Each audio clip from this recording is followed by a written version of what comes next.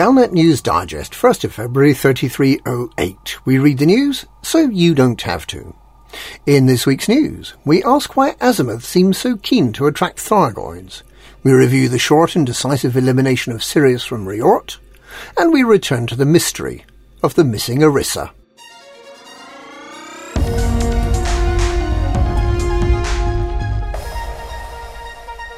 Why does Azimuth Biochemicals want a lure for Thargoids? Azimuth Biochemicals is the outfit behind Project Seraph, a partially successful attempt to get humans to control and fly a Thargoid scout spaceship.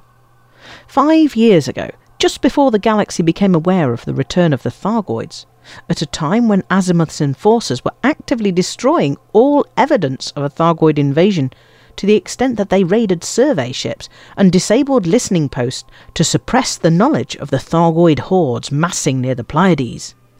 Azimuth scientist Professor Thomas Dorn was conducting chimera experiments on a captured Thargoid scout and several hundred captive humans. Many of the humans were killed by the effort of trying to control the Thargoid craft, but a handful managed to get it to respond in various limited ways. The experiments had to stop when their one Thargoid scout stopped working.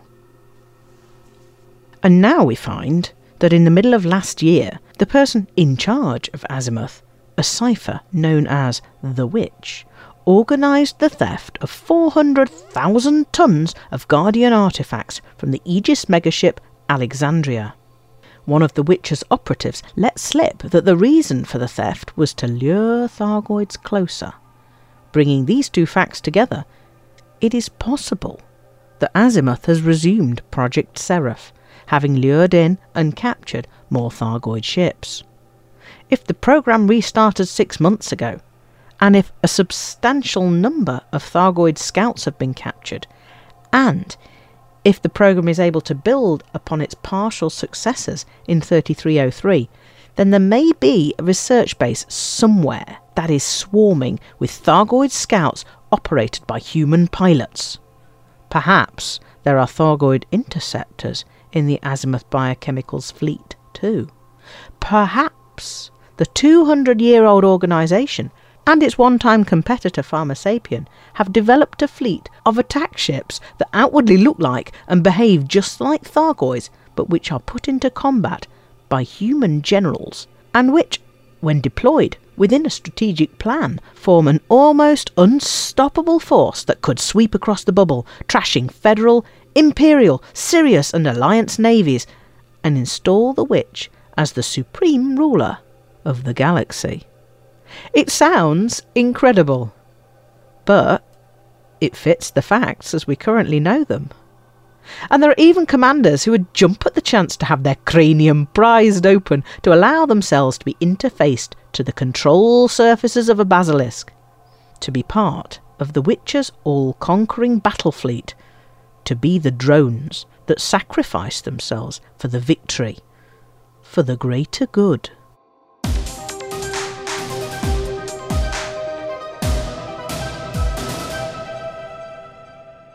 It didn't take long for the Riort Mining Coalition, with assistance from like-minded Alliance pilots and others, to comprehensively defeat the Sirius troops that had been assigned to protect the system from Thargoid attack.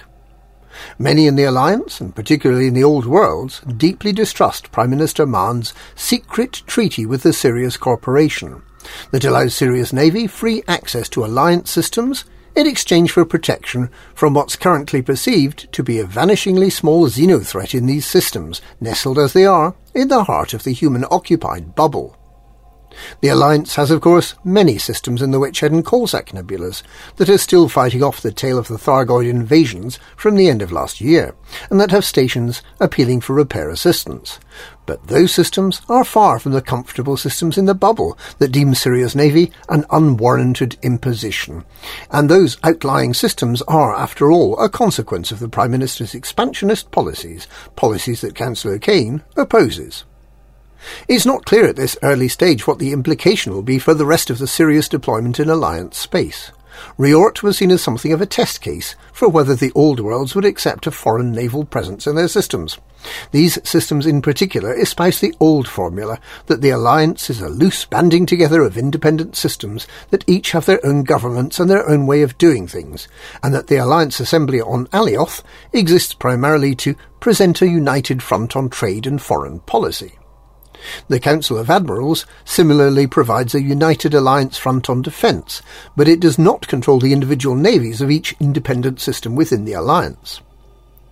Prime Minister Maan may be well advised to pay heed to the rapid defeat of the Chariot of Rhea in Riort, and to ask Li Yong-ri to remove the Sirius Navy presence from the other Old World systems before the citizens of those systems also take matters into their own hands.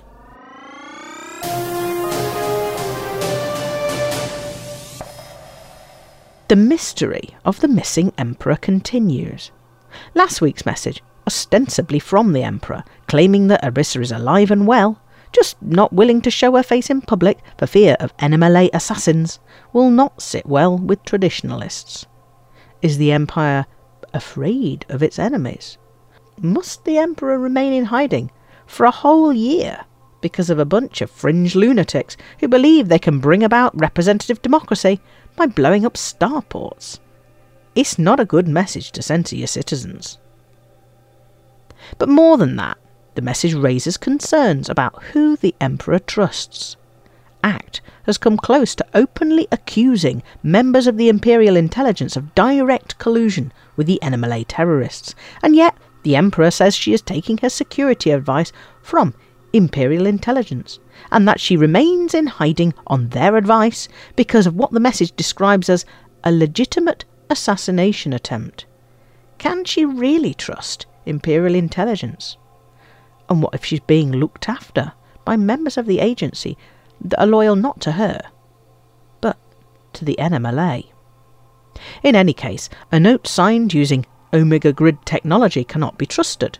The NMLA is known to have access to the encryption technology that underlies the Empire's secure messaging network, and the message could easily have been tampered with, or faked entirely. We do not know that the Emperor is safe. We do not know the Empire is safe. The Emperor could easily be in the hands of the NMLA, and no one would know. Without reliable information, the Empire is powerless. And that's this week's Galnet News. Galnet News, we read the news, so you don't have to.